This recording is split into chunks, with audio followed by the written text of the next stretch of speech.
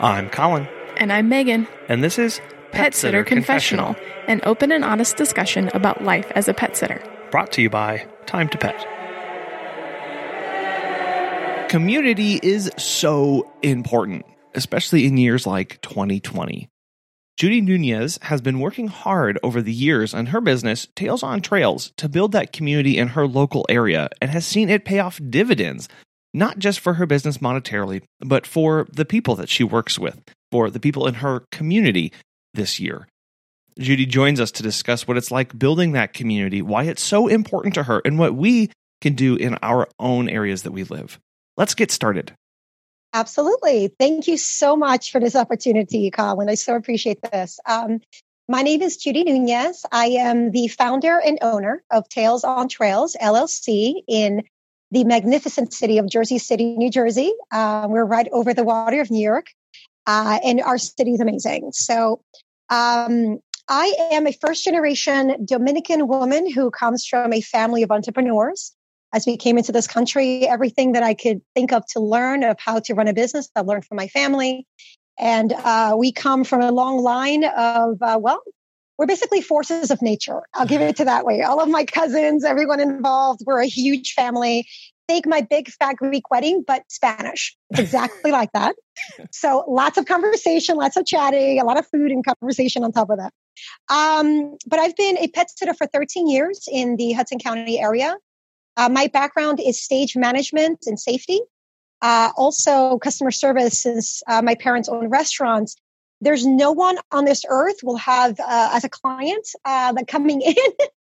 There's no one on earth that really needs the exception of customer service than someone who's hungry. So we figured that out early, feed everyone on time, get the music going, and we're good.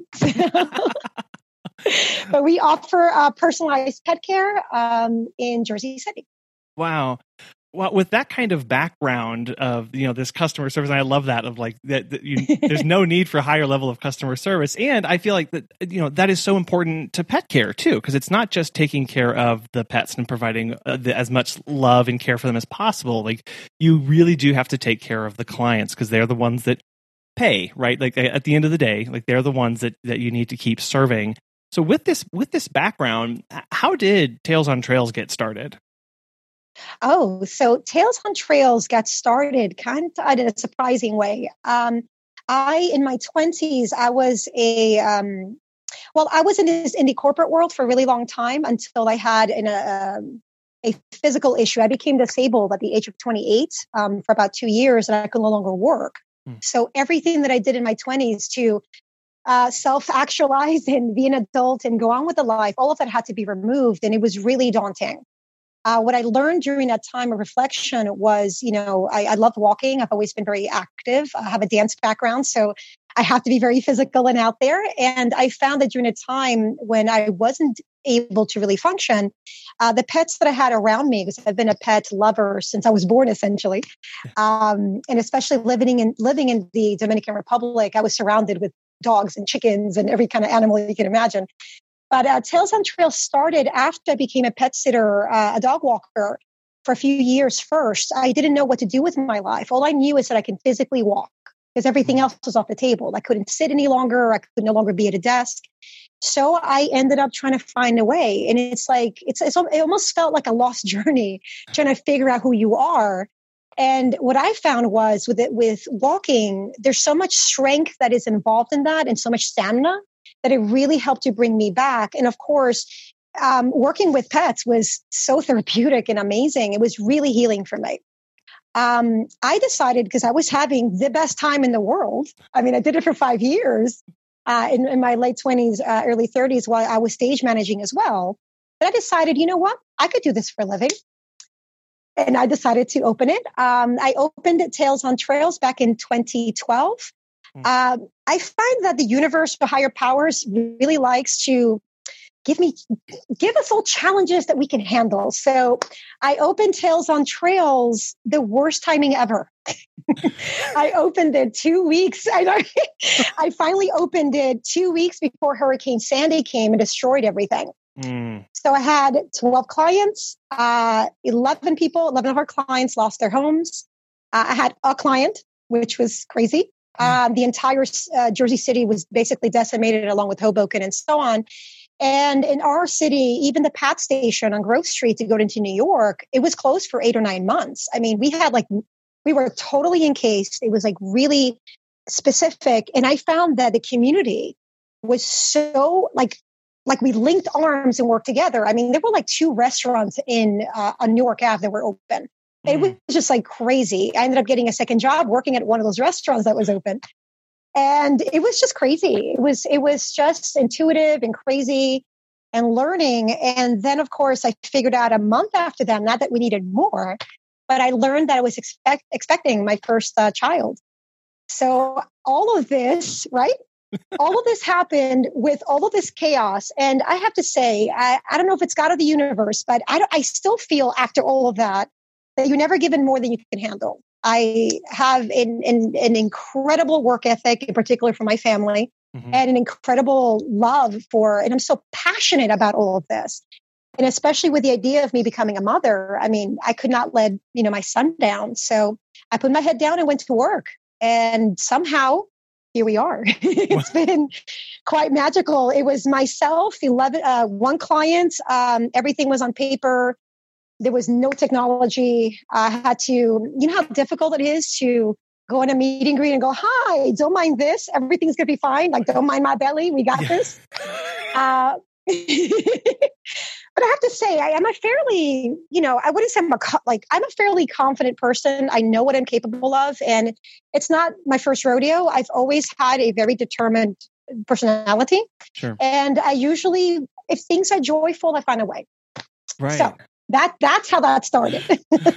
Well, what a wild ride, and it sounds like your background and this grit, this determination, this entrepreneurship that comes from your family, right? Like it sounds like that really is what primed the pump for you to be able to look at those challenges and go, actually, no, like I'm not going to let this take me down. I'm going to actually lean into this and actually make this work.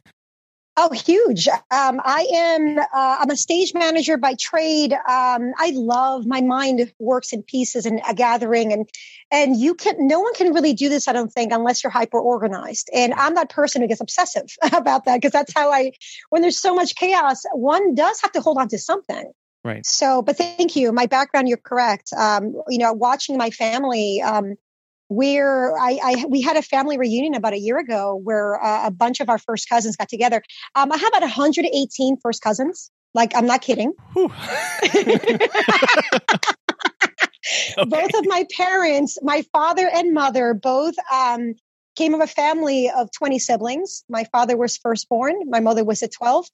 And they lived in the Dominican Republic in San Jose de las Matas in the Santiago province. And when we had a family reunion last year, where out of a bunch of first cousins we had, about 20 to 25 went, we got this amazing house in Florida, like this almost like a halfway mansion to fit so many people. Yeah. And one of my cousins was doing was trying to figure out our lineage, exactly where we came from. And he determined that my entire family has been in one province since the 1700s, one place. And as my parents came here in the late 60s, early 70s, they went to New York City. They were, my father was a restaurant person. He was like a dishwasher, became a chef, and eventually owned restaurants. And my mother, she was a seamstress. She worked down in the Lower East Side, in all the factories and everything. I mean, they were the heart and soul of New York City. And, and we were born here. Hello. And then my parents decided to take us back. So I grew up in the Dominican Republic until I was 9. So I came in as an immigrant to this country, not a word of English, and I'm a smart cookie. So a year in, I got it. But so it's all of that. It's watching my parents, go from, I can't even imagine how scary that must be. Your entire family history, if you think of like the immigrant story, happens with us, and it's so daunting. And I have 4 brothers. I'm the only girl, and there's a lot of pressure, but I don't know. I just watch my parents, work and love and have family and party. And God, we had so many dance parties and we ate so well, and flowers everywhere. Like, I didn't know that we were maybe poor, or we had no idea. We were always surrounded with so much love and so much conversation. It was like awesome. So. Yeah. Yeah. And just see that passion, right? This lineage of passion and hard work transform. And as you mentioned, I can't imagine what that would be like, being like, this transformation is really happening with me, right? Like, this is me taking this entire history and hard work and making something happen here. Just that's just wild. I love that so much. So now I think as part of your doggy daycare that you just started, I think you also offer a private party and event area that you open up for there too. I would love for you to tell us more about that and how that got started. Sure. Part of how everything got started was Jersey City is pretty large, and it comes into different neighborhoods: downtown, Bergen Lafayette, the Heights, and so on.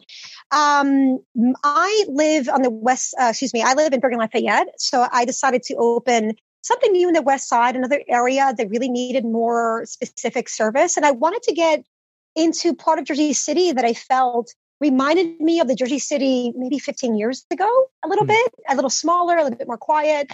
I remember being out here visiting when the PATH station wasn't even there. And you can only imagine in 15 years how much something can change, especially next to New York. So it's just been, just so much has changed that I kind of wanted to revert back to a more quiet and calm area that maybe was not getting that type of service. So I thought, let me find my tribe. Let me continue finding my tribe in different places. I've always found, I don't know what it is, but I've always found, whether it's wherever I grew up, whatever school I was in, I never felt like the odd person out. I've always felt like, hey guys, let's be friends. And it was like, whatever clique it was, I was a person who was friends with every single clique.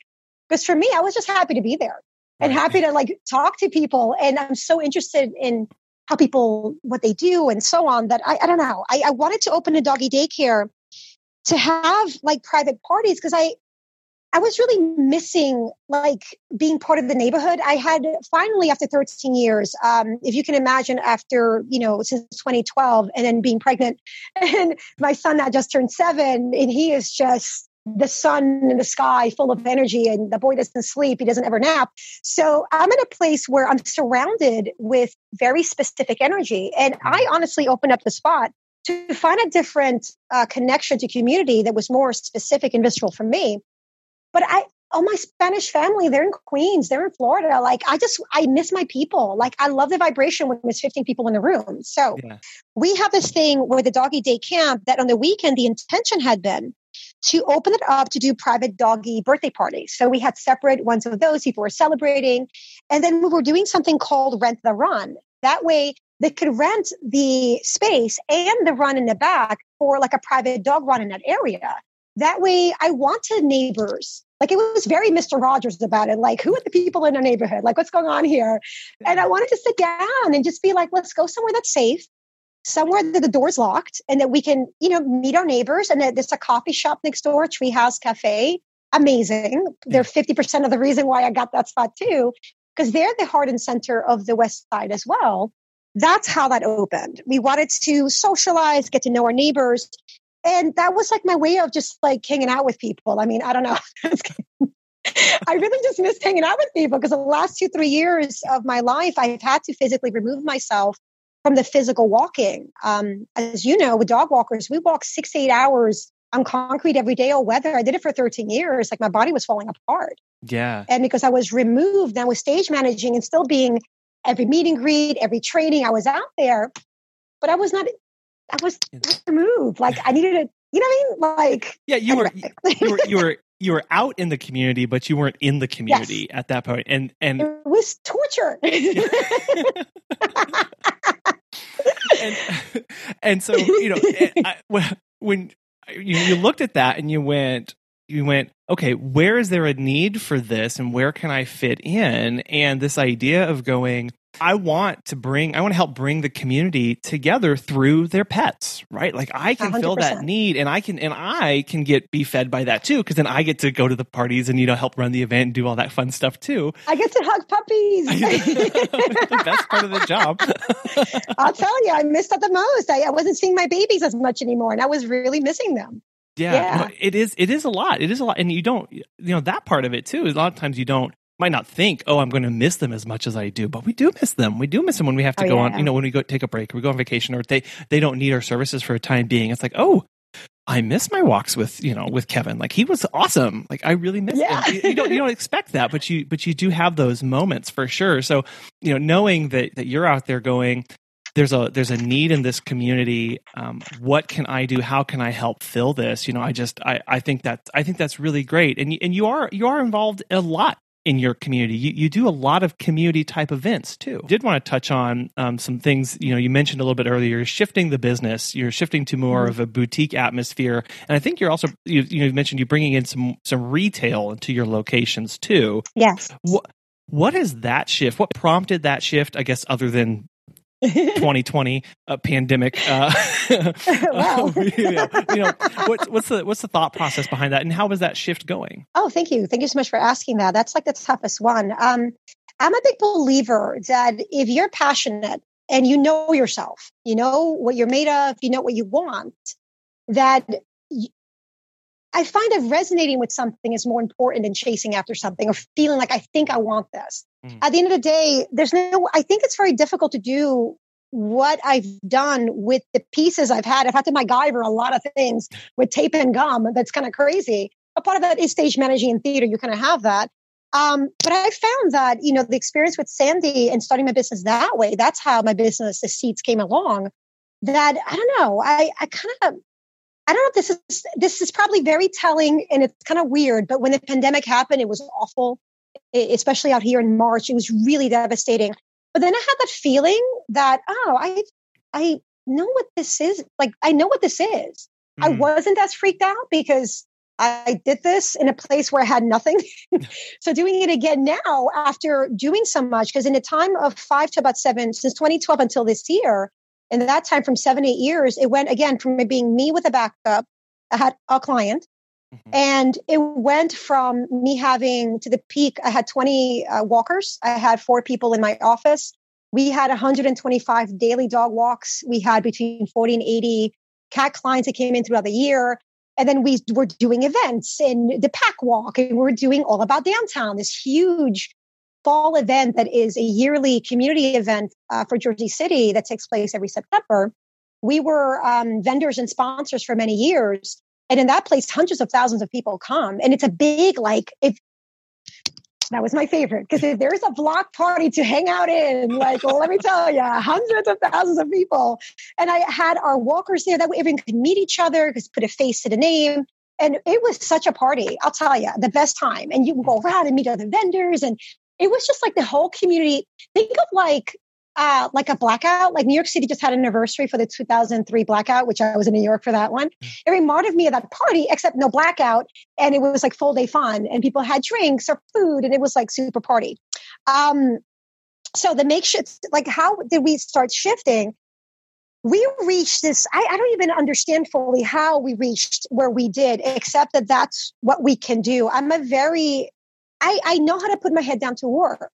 And I know at the end of the day that because I want to resonate with people, the clients that I chose, because I did a meet and greet, I have at this point in 13 years have met hundreds of clients, probably like 700 or 800 clients over the years. Like, it's been a lot. I meet every single client, even to this day through Zoom now, which is weird, but we'll do it. We'll do that. But every walker that's ever walked with us, I'm very hands-on with training. I'm the general up at front. Even though I'm not walking every day, the walkers see me. I'm out there in all kinds of weather going, hi, I'm the Dominican. It's super cold and it's -20, but I got my ski pants on. Like, let's do this. And it's like, oh, Judy's out there training. I train everybody. We work it out. The way everything started shifting really is I really wasn't thinking too far ahead as to how something this big can really be structured long term. I'm a single parent. I'm only one person. I have incredible staff around me. I resonate again with really great people in the office. There's no way I can do half of anything without anybody. But I had to structure the business with the understanding that I cannot be a cog that blocks anything. I'm hands in, but I have to observe more and trust my staff to really push everything. Because if my son needed something or he was sick, here we are, I had to take care of him. So how did everything shift from now into retail? basically, when the pandemic hit, that Monday, Tuesday, for us, it was like the beginning of March, Monday and Tuesday, because every part of the country, you got hit with the pandemic and whatever iteration that you were sitting. You know, my brother's up in like Washington State. He got it 6 to 8 weeks before us. New York is now 6 to 8 weeks ahead of Florida and so on, because this country is so big. But I had given myself the doggy day camp open February 1st, which is doggy day camp with what we advise with renting, the space. And we went from having a dog to 12 to 16 dogs in a matter of 5 weeks. I know I did everything. I met every client. I get in there. I'm like, okay, I know how to be a professional dog walker. But it's a different universe, them being attached to a leash and them running around. And I'm not a behavioral specialist, but you know what? I can figure anything out. Right. And at the end of the day, there was a lot of research. I looked to mentorship. There was a lot of resources that I went to and said, what would be the best way? I had behaviorists come and give us suggestions and to set up that up for safety. And the week of the pandemic, I'll tell you, that Monday, Tuesday, I was standing there and everything worked. I had given myself 8 weeks from February 1st to make it work. Hell and high water, let's do this. And by the 5th week, we did it. I remember calling the office going, oh my God, we're here. And I looked around and the dogs were all getting along. They were all frolicking in the sun. It was like a movie. I'm like, and they were following me along. Like, I'm like that, I would walk from one way. Everybody was like a line right out. It was so weird. They were following right behind me. It was perfect. And then I started training people. But then that was Monday, Tuesday. By Wednesday, Thursday, Friday, New Jersey was shut down. Like New Jersey, was specifically shut down. And I think in the course of a week, everything was shut down. Like we closed down in 4 days. Put everything to bed. And it was the most panic-stricken I think I've ever been and shocked. Wow. How this all happened was I had to let go. I am a perfectionist. I am the stage manager. There isn't anything that I expect other people to do that I would not put myself to do first. And I realized that I am that person who it's so hard for me to let go. Like, I feel like I'm such a willful in a sense where I can create my destiny, or I can take the tools, the MacGyver tape and the chewing gum and like the stick of whatever. I can make a pen, I can make it work. And then I looked at the crazy inventory of all the things that we've built, all of the projects, all of the events, all of the things that we wanted to do for community. And I had to watch everything close down and all the lights turn off and put away. I'm a creative person, and just that creative aspect of putting away was devastating. Yeah. So I let everything go. And then I just kind of eventually became like everybody else and started watching Netflix and chilling out because I don't know what else to do. and then slowly but surely, I felt like I would take a lot of time to take walks. And I felt like God of the universe speaking with me, talking about it's time to make it smaller. It's time, as much as I enjoyed doing something that big and it was amazing and it's so gratifying to come where we started to where we were. But at the end, is that what I wanted long term? Was I really happy, with my personal life when it came to that? And I realized smaller is better. Like there's nothing wrong with starting again. And the pivot then began where there were so many other vendors and so many other dog walkers and so many people who have so many other skill sets who dove in, who maybe started other creative processes. And I realized we have so many vendors and so many people. I wanted to open like the Tales on Trails marketplace is what we're going to call it, cool. Which is like the little boutique shop. And in that area, because every section, it's almost like the pandemic forced everyone to have like their own little village. Like think of like England countryside, there's a butcher, the baker, candlestick maker, and everybody there. And like nobody wants to go downtown anymore. Everyone's scared to go to Target. Nobody has like a dog food place. And my neighbor, Treehouse Cafe, was saying, hey, I don't want to go downtown for my dog food. Why don't we do something? So it became this like lifeline of I wanted to be part.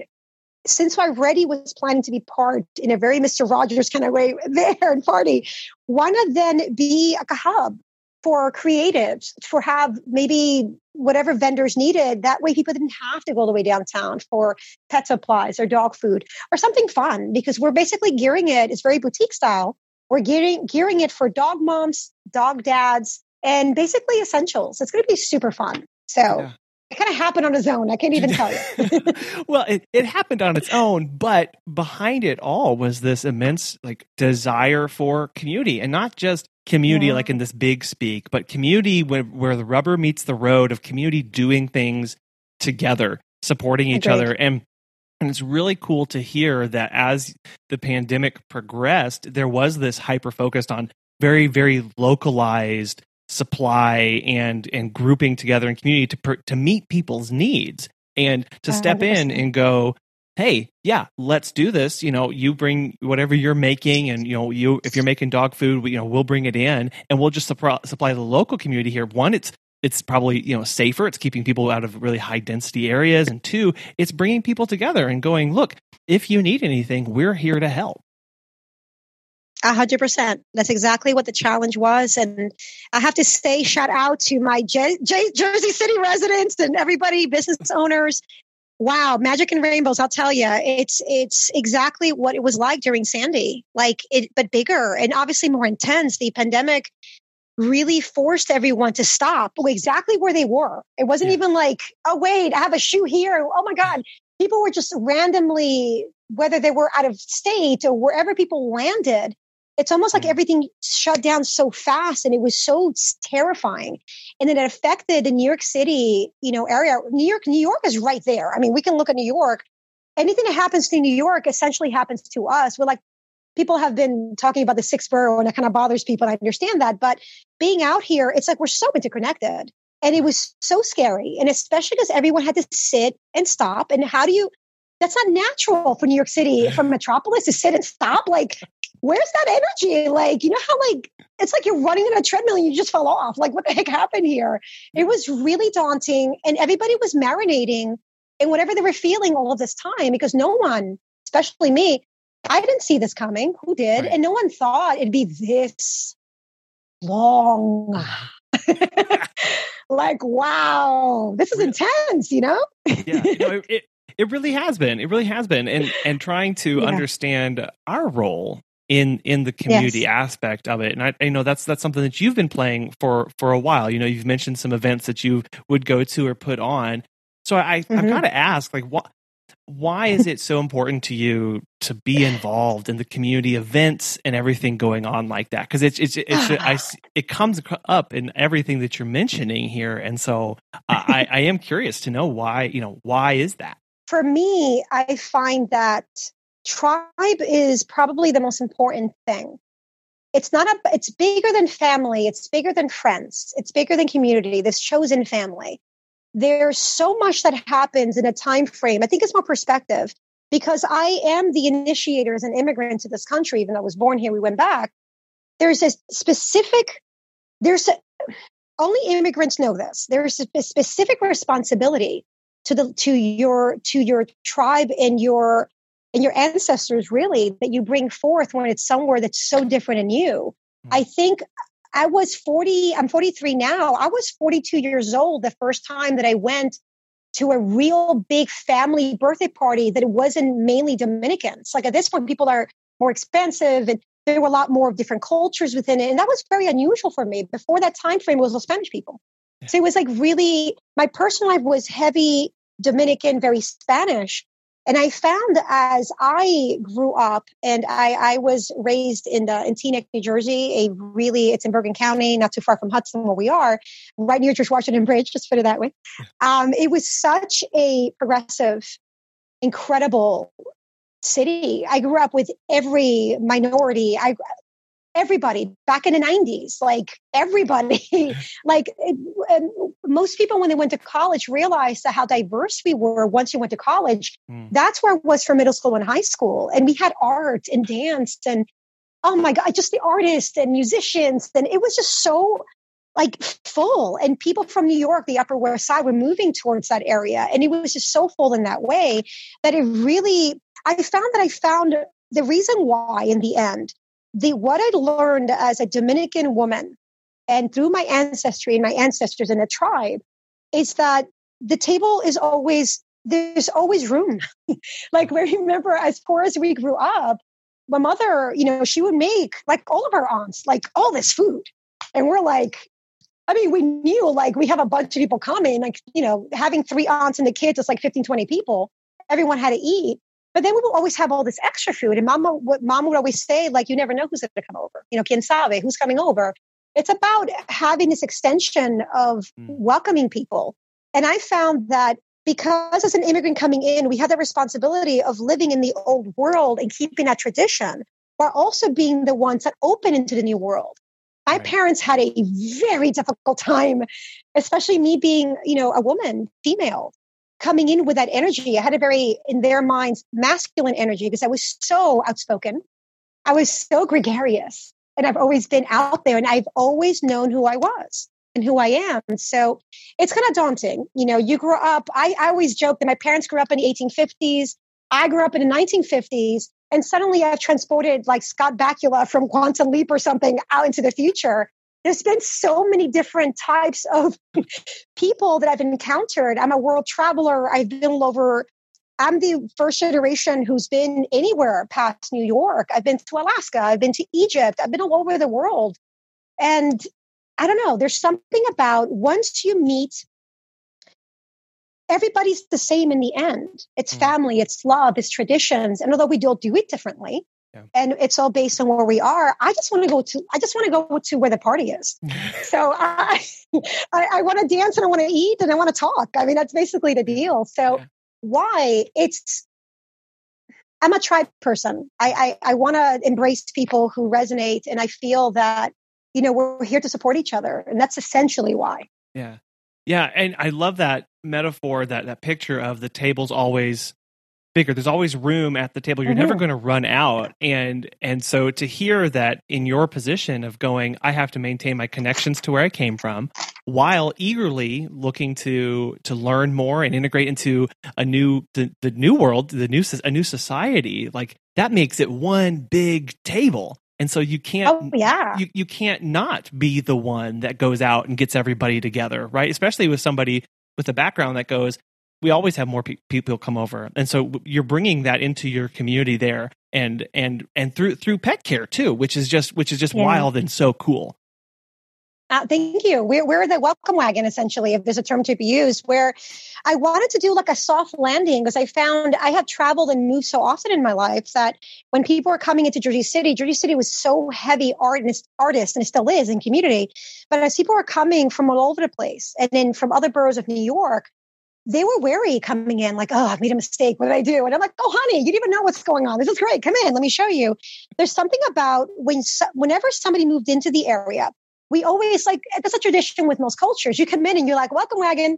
You have like sancocho, or you have like a Dominican cake, or you have like cookies, or you have maybe some wine, something to make them feel, moving from what you know to something that you don't is so traumatic for people, especially for the reasons people move. And especially in New York City area, people come to New York for an experience. People come to New York to find themselves. People come to New York to be under that kind of pressure. I mean, the type of people who come here, as I say, you make it here, you make it anywhere. The type of person that it takes to come here, whether you stay short-term or not, and most people come here kind of short-term and move on, it's to have that experience of like the big city and all of the history that's happening within New York. And I feel like, you know what? No matter where you go, whether it's Alaska, Turkey, Egypt, wherever you are, the little place in Dominican Republic, San Jose de las Matas, where we grew up, dude, all you need is some food and someone knocking your door, welcoming you. I mean, that's like the biggest relief when you know that people care. Right. And I find, especially in a city, that's so hard to find. That's the approach for personalized pet care for us. Yeah, right. And why in that that question of like, why me? Well, why not me? Why not you? Exactly. And that I feel that because so many times we get caught up in our heads of going, oh, what why would I be the one that reaches out? I just walk dogs. Like I just scoop cat litter. That's all I do. Well, you know what? Like, why not? Because you're out there in the community, because you are seeing people, you're waving people from the streets, you're meeting shop owners. Why not you? Why not be a part of that? Have you heard about Time to Pet? Dan from NYC Pooch has this to say. Time to Bet has been a total game changer for us. It's helped us streamline many aspects of our operation, from scheduling and communication to billing and customer management. We actually tested other pet sitting softwares in the past, but these other solutions were clunky and riddled with problems. Everything in Time to Pet has been so well thought out. It's intuitive, feature-rich, and it's always improving. If you are looking for new pet sitting software for your business, give Time to Pet a try. As a listener of Pet Sitter Confessional, you'll get 50% off your first 3 months when you sign up at timetopet.com/confessional.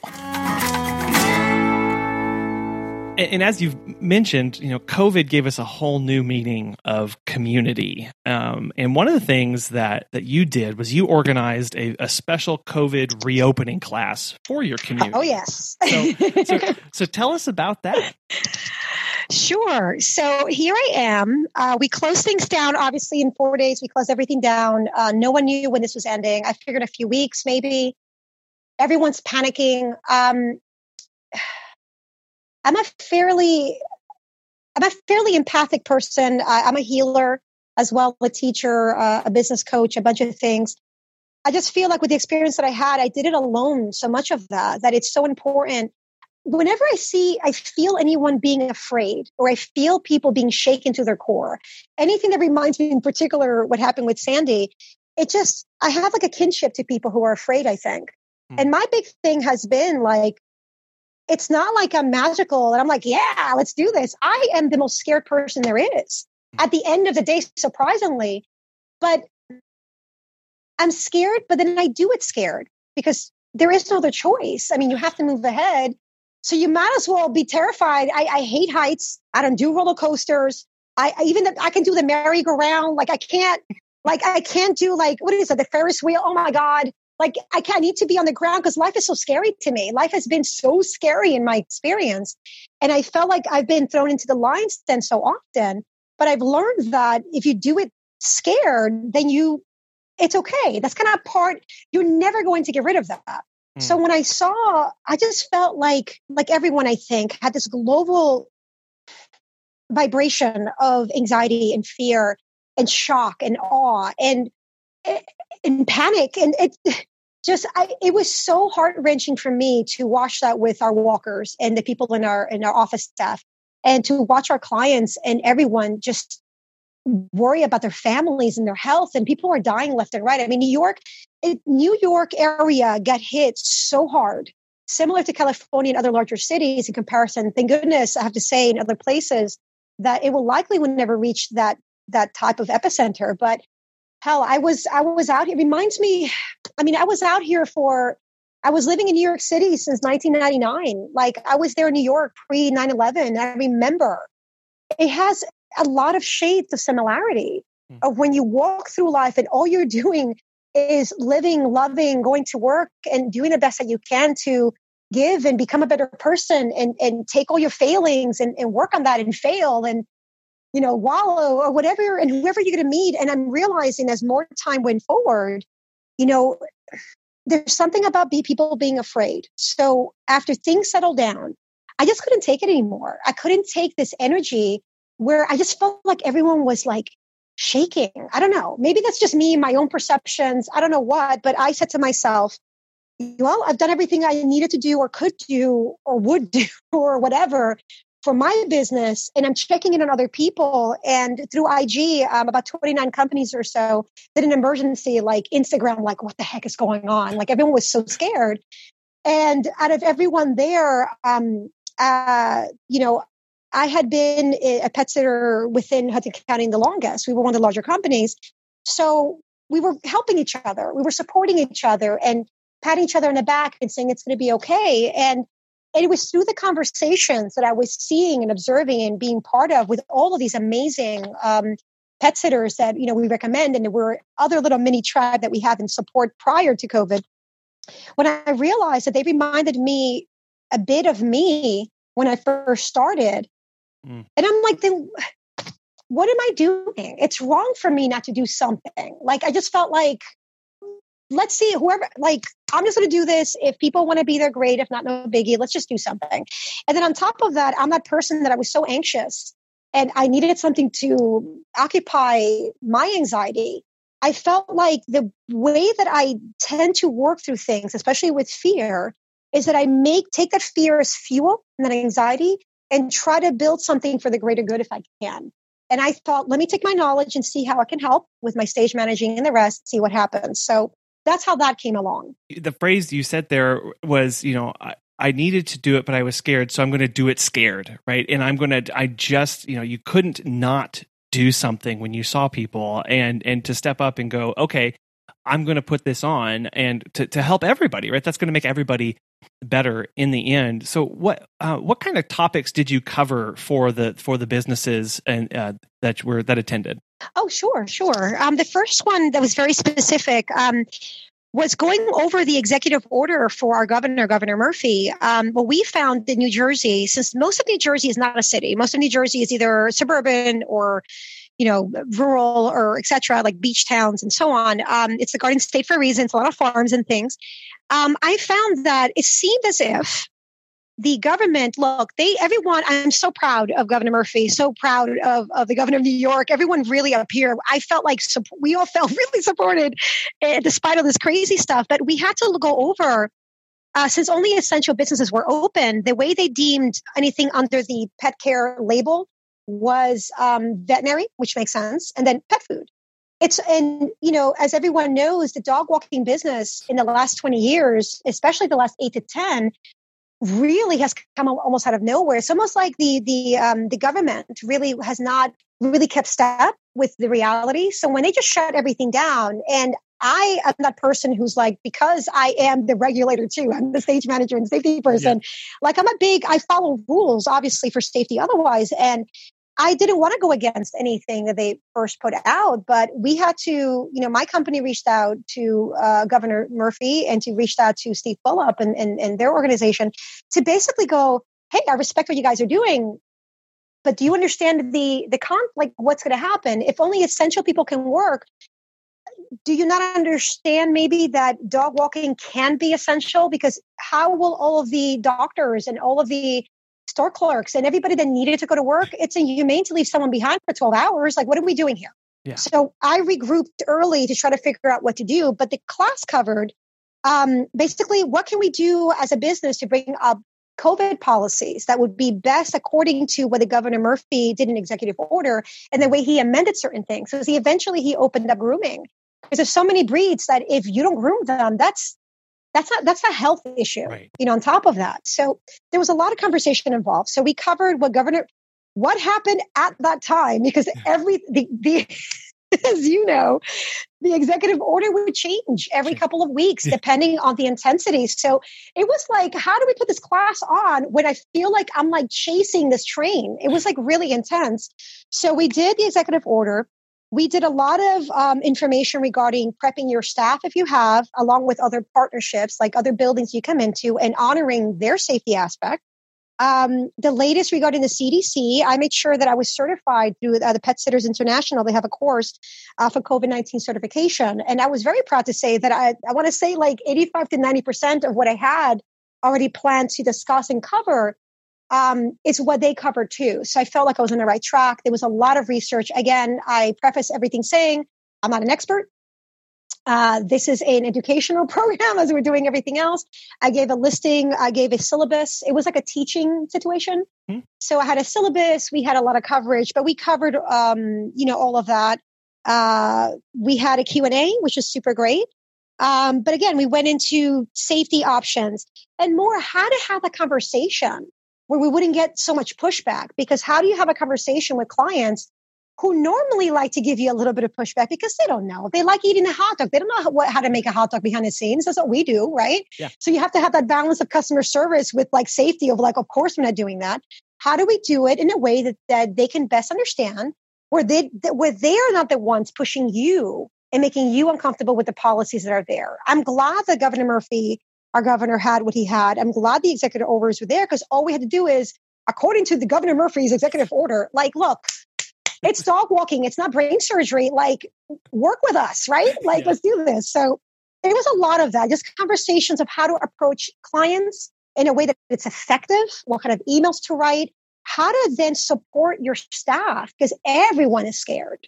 How do you make them feel that they're supported with the safety masks and gloves, what policies are you going to put in for their safety? Because I've always run my company where it's the safety on both sides. I have this emblem that says clients equals walkers, walkers equals clients, because it's the same.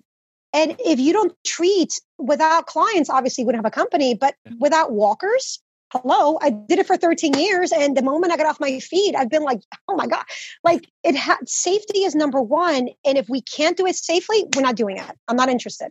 Wow. That aspect of going, okay, there's not just information here, and yes, that information is changing because as these executive orders come in, it's kind of chaos. But it's not just that too. It's how do we communicate? How do we just talk about this in a way that's going to make sense, that's going to be clear to both our employees and our clients? Because it's confusing for everybody. Everybody's scared. Mm-hmm. Everybody's on edge. Nobody knows what's going on. So let's just get some tools in place so that we, again, it starts with us. Why not me? Why I need to learn how to talk about this. I need to learn to take on that responsibility.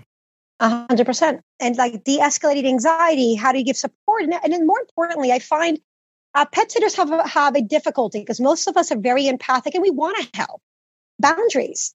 We wanted to, if there's ever a time, I was telling everyone, think of this as a minor blessing, but think, it took a pandemic to slow everybody down.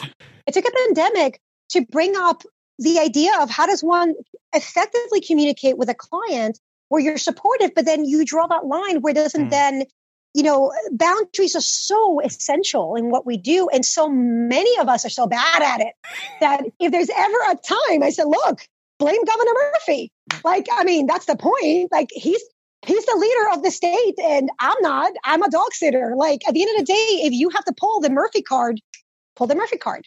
Right. No, that is so good of like this muscle that this muscle that so few of us exercise on a regular basis of going, oh, I need to tell this person no, but I don't really want to tell them no. And so how can I get out of telling them no? I'll just say yes, so I won't have to. And it's like, you know what? No, start rehearsing that, start putting that into practice. And, and you have a really good reason to say no right now. You have a wonderful if there's ever a reason.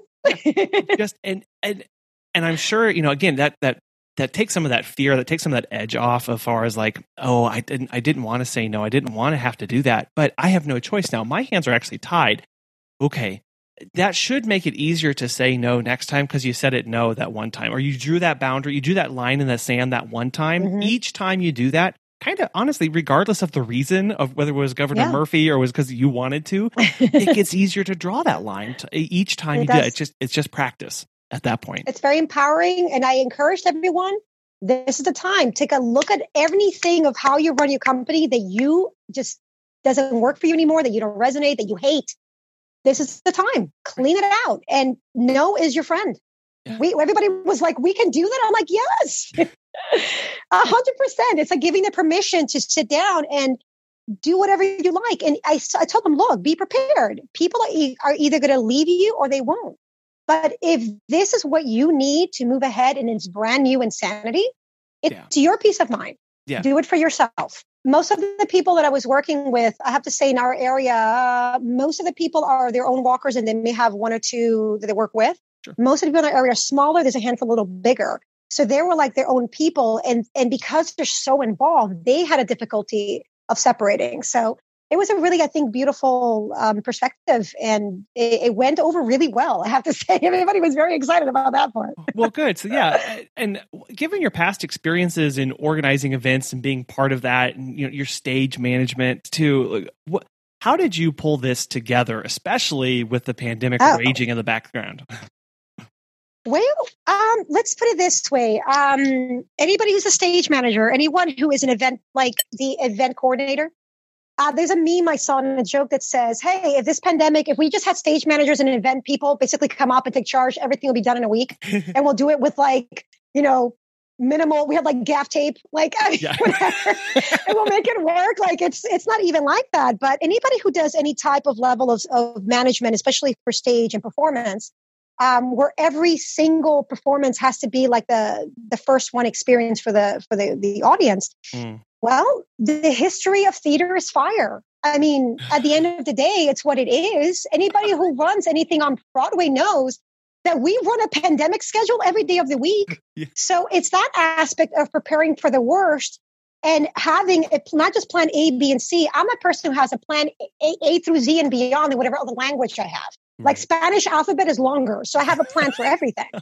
I'll tell you, let's get in here. I'm a Marine. I don't know. I feel like very prepared. Like how this came about in the end, honestly, it was kind of daunting. Because I'm a stage manager and because I do love this, you think I'm an extrovert. I'm not. I'm actually an introvert. I'm a very pensive. I'm actually fairly quiet on my own. I love being in my own headspace and it's there. And my big thing is, stage managers, not only do you stage manage the play, opening day, you work with the director and producer and you like the in-between, you like the center and you're the one who basically time check and you balance the whole thing and you deal with all of the personalities. You're just super crazy and fun. Creatives are great. I love it. But oh my goodness, it's one of my favorite things. The reality is opening day, the biggest surprise that I had when I was stage managing the first time is that the director sits down and he or she has done their job. And they helped to birth it to life. The day of opening day, it's the stage manager show. The director needs to sit down. Producers sit down. Everyone sit down. And you're the one in charge. And you're dressed all in black because you can't be all you're behind the scenes and you're pressing buttons. You have the thing in your mouthpiece and you're walking around with the thing. And it's like you're a ghost exactly, kind of. You're not supposed to be seen. I found the biggest issue for me. It wasn't the knowledge of how to get it, the work behind, because I'm very thorough. The biggest thing for me, surprisingly, was stepping into the spotlight. That is not a natural place for me. I have a dance background, so anything nonverbal, I can do just fine. Yes. But to step in as a teacher, as a motivational speaker, as everything, all the knowledge that I had, part of me had that feeling of almost like imposter syndrome. Who am I to be stepping in? What do I know? And I had to sit down and go, dude, what do you know? So I had to get over myself. I had to come in. It's I had to become that actor in front with full makeup and hair. And I'm like, hair? I feel like I went behind the scenes as I'm walking towards the front of the stage. It was like this just transformation of wardrobe and hair. And I'm like, wait, what?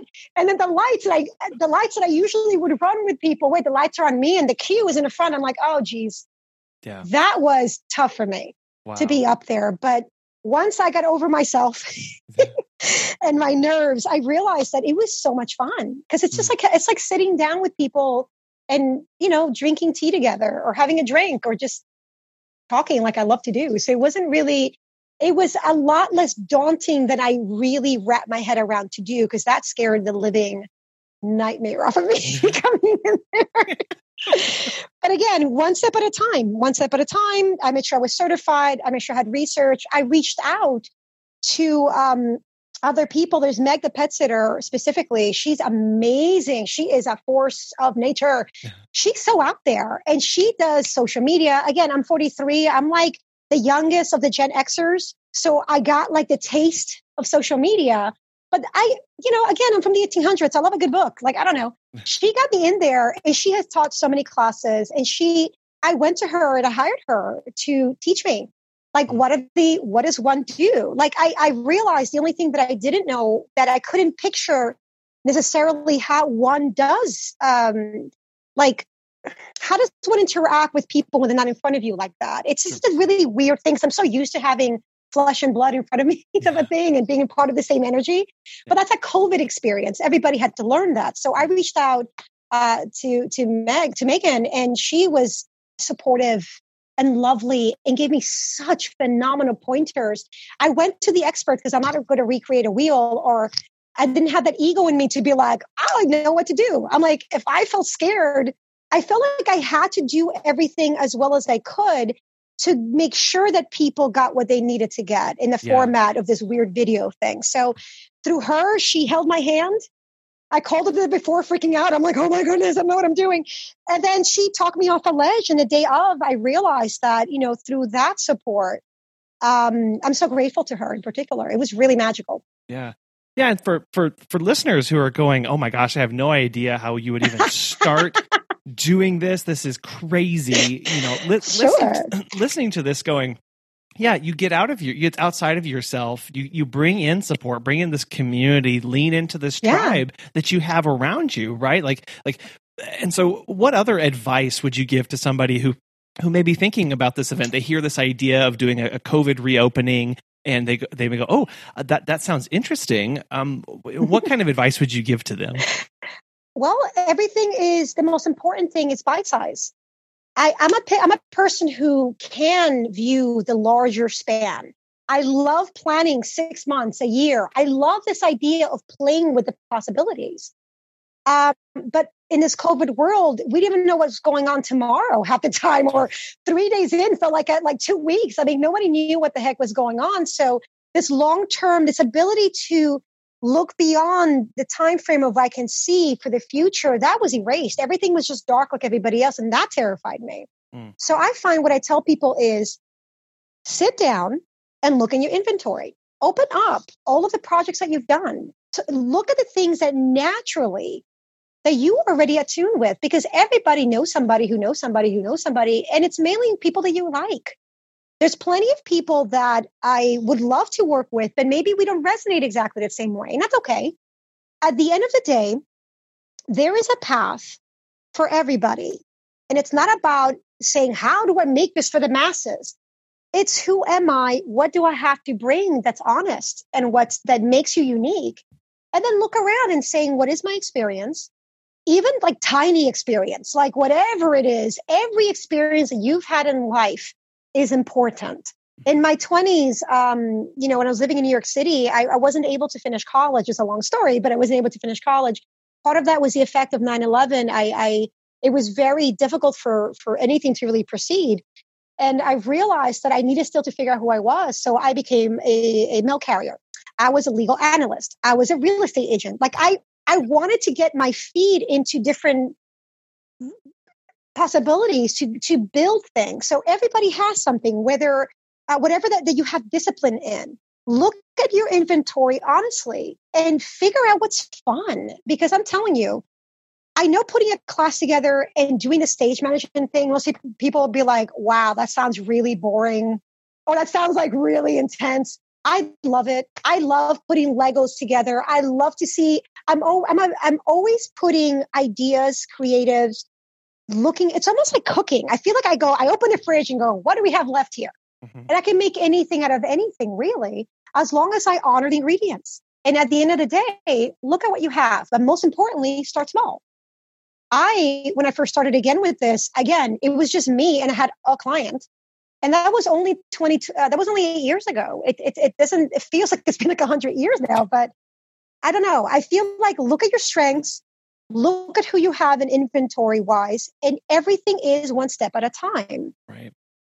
One bite at a time. And it's about getting over the initial fears of organization. But most importantly, if you're not an organized person, you have to work with somebody who is. Otherwise, it's going to be nothing but chaos. And not all of us have that as a strength. And God bless you, I understand. But get somebody that can help you with that also resonates with you, who's able to give you the support, because, that's hard. Yeah. And again, thinking about this of going, oh man, that class sounds so cool to put on. My community could really use that. But as mentioned earlier, I'm just the pet sitter though. Like who am I to put this on? As you talked about, this imposter syndrome starts creeping in. Like, who am I? I'm not an expert. I don't know anything. But as you're saying, but you've done things in the past too that can help, right? And you probably know somebody. Look around you and start going, what assets do I have, both internal and external, and start small. Don't think about the final production. We're thinking angle of stage lights, and we're thinking curtain settings. We're doing that right now, right? We're just looking at things that are around before we start trying to back up and see the whole production. You are so big into community, and it's such a big passion for you. Some people might not have a close community like that around them. They might not have connections to the community, or might not feel that connection around them. What are some steps that they can take to build that community? Oh, sure. I think Technology is something that all of us have to find our peace with. Because I find I appreciated it. I saw it as a tool that is obviously the future. Everyone needs to understand that this is history that I learned because I was a history major too. But this reminds me of any time in history that there's been a big change, like the Industrial Revolution, when it was mainly farms before the big city came along, technology comes along. Anytime technology comes along, especially in the last 150 years, it has radically changed how we do at day-to-day things, how we are able to make space for each other or not. I find that technology, especially for whatever generation that you're in, this is the time. I feel that the way technology has processed itself, especially the last 5 to 8 years, it's been there. We've been playing around with it, but look what the pandemic did. It forced everyone to pick up that tool and run. And and look, as much as it's there, I have a Facebook thing. Yeah, I have Facebook for my family. I'm a very private person. My son's pictures are there, so that's there. And yes, we have Instagram. I have a social media person who that's the language she knows, and she's phenomenal at that. We share the same brain, thank goodness. But I never made it a priority for myself because it was something that wasn't important to me individually or necessary in my personal life. And then I come to realize that with the way I run my business, this is all pre-COVID, was there shouldn't be any part of my business that I can't do relatively well. I may not be the expert. I may not be exactly the person that I want to do the long term, but it doesn't make sense. How can I weigh things properly if I am so out of the loop of social media? So I sat down and gave myself a project pre-COVID to finally bite the bullet and dive into Instagram and figure out the why. It wasn't like, oh, people on Instagram, It was like, well, why? Why are people coming here? And I feel like I came to my realization as to why I started learning it. But I find the biggest thing that people can do, especially when they feel isolated, as we all have, and how difficult that is. No one is more isolated than a single parent. I'll tell you that right now. Point to everybody. We have so much responsibility, especially as entrepreneurs. Technology is your friend. There's a lot of good and bad in everything. And when you finally embrace the part of technology that best coincides with you, I find that in this post-COVID world, it would behoove us to open the doors that way. I find Facebook groups are really important. There's plenty of walking Facebook groups, anything that you want. You type in a Facebook group, you'll find it. Now, the trick is to find the right group for you. And it's basically like the way it used to be. It's like, let's go into a group together. And it used to be very interpersonal. You know what? Now there's a way that someone, from Asia can connect with somebody in South America because they have similar interests or they have a similar, residence and things. You will find your tribe anywhere you go. It doesn't have to be specifically the immediate community you're in. Right. So if you feel so isolated, especially after COVID, that I can't even touch anybody out here. It's been so crazy. Then you know what? Online is where people are. But if you want to do something in community, as communities are opening up, well, where do you find peace and happiness? Where do you find your people? Go to the dog run, talk to people, go take walks with, if you like going to the gym. It's almost like depending on the United States is so big and every community is so individual. That maybe somebody, in South Dakota versus like South Carolina will have different options because of weather, because of the people that are there, because of history. It's all very dependent on location. But I find that there's always going to be somebody that is going to be your friend. There's always going to be somebody who needs a support, even if it's not exactly like you, doesn't look like you. It's about opening up and having that conversation. It's like I wrote something down here about, borrowing a cup of sugar, like that type of thing, where it's that simple. It's if you're not sure what to do and how to approach, instead of it being business and what do we do, talk to your neighbors, talk to people that you like, talk to people in the community who've been there before you. Because again, there's no need to feel that you are recreating any kind of wheel. Who else is there in mentorship that may be able to support you, even if it's a different realm? It may not be pet sitting. It may be something else. It maybe resonates more community aspects. So I think it's important for everyone to sit down and look around and look where you're living and start from there. And if you cannot find something there, continue to go online and start that process because you will find your tribe. Right. It's that stepping out and just start searching. Just start Just start asking questions. Just start opening doors. Yeah, opening doors. Hopefully to people that you know, knock on the door first, maybe before you open it. Yeah, but exactly. Knock on that door. Come in with like a pie. Do something, but be friendly. It sounds so simple, yet it's really profound. Of just start reaching out to people, whether that's next door or whether that's halfway across the world because of Facebook or whatever, right?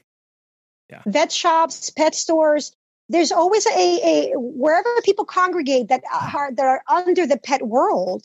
There's always a place that people call, pets and dogs and cats are part of our family. So there's people who have that support, whether it's through medical, again, through the veterinary. There's a way to start somewhere. Right. And the great thing is, don't get defeated with the idea that's not going fast enough, because eventually you're going to hit something that makes sense for you. And it's like a snowball effect. Right. You're going to start walking the right way, but just realize that you're going to get lost a little bit sometimes. And then you're going to open doors or go, I don't want to really be here. These people seem nice, but they're not your people. That's okay. Right. Doesn't mean that you messed up. It means keep going. Don't stay there and don't leave forever. Just keep going, because you will find, your table, the chair at the table that you belong in. Yeah. Well, Judy, thank you for having us at your table. Thank you for bringing us together and for having us and exploring and explaining what it's like and the importance of community and all that you are and all that you are involved in. It's been very encouraging and uplifting to me. I know other people will as well. But if people if they have more questions, if they want to reach out and get some more information from you, how can they do that? Absolutely. Please get in touch with us at tailsontrails.com. Follow us on Instagram. Our handle is Tails on Trails LLC. And of course, same for Facebook. Come say hi, email us, anything you need. I'm happy to answer questions or give support. And in particular, keep an eye out for fall 2020 for Tails on Trails Marketplace in the west side of Jersey City. This is just a new iteration, and we're so excited to not let what has happened under 2020 stop us. I think it's going to be bigger, brighter, and better, mainly because we are finding our own tribes and we're supporting each other more locally. So Jersey City all the way, everybody.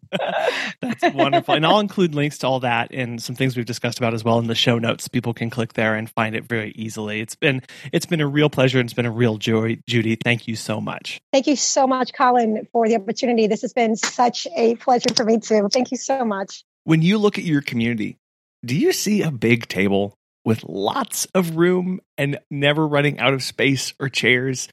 I love that metaphor and that way of thinking about the people around us. I also loved when Judy said, I need to do this and I'm scared. So I'm going to do it scared. I love that so much because it's a reminder that we get scared sometimes and there are still things that have to get done that we need to do because it's who we are and it aligns with what our business needs to be doing in the community. So what are you scared to do? What do you need to do in your community to bring people together? Only you can answer that, but we'd love to hear what you're working on and what you have in mind. So send us an email at feedback@PetSitterConfessional.com. You can connect with us on Facebook and Instagram at PetSitterConfessional. And we haven't got one in a while, so it'd be great to hear from you. You can leave us a voicemail at 636-364-8260. We'd like to thank our sponsor, Time to Pet, for making this week's show possible. Thank you so much for listening. We hope you have a wonderful rest of your week, and we'll be back again soon.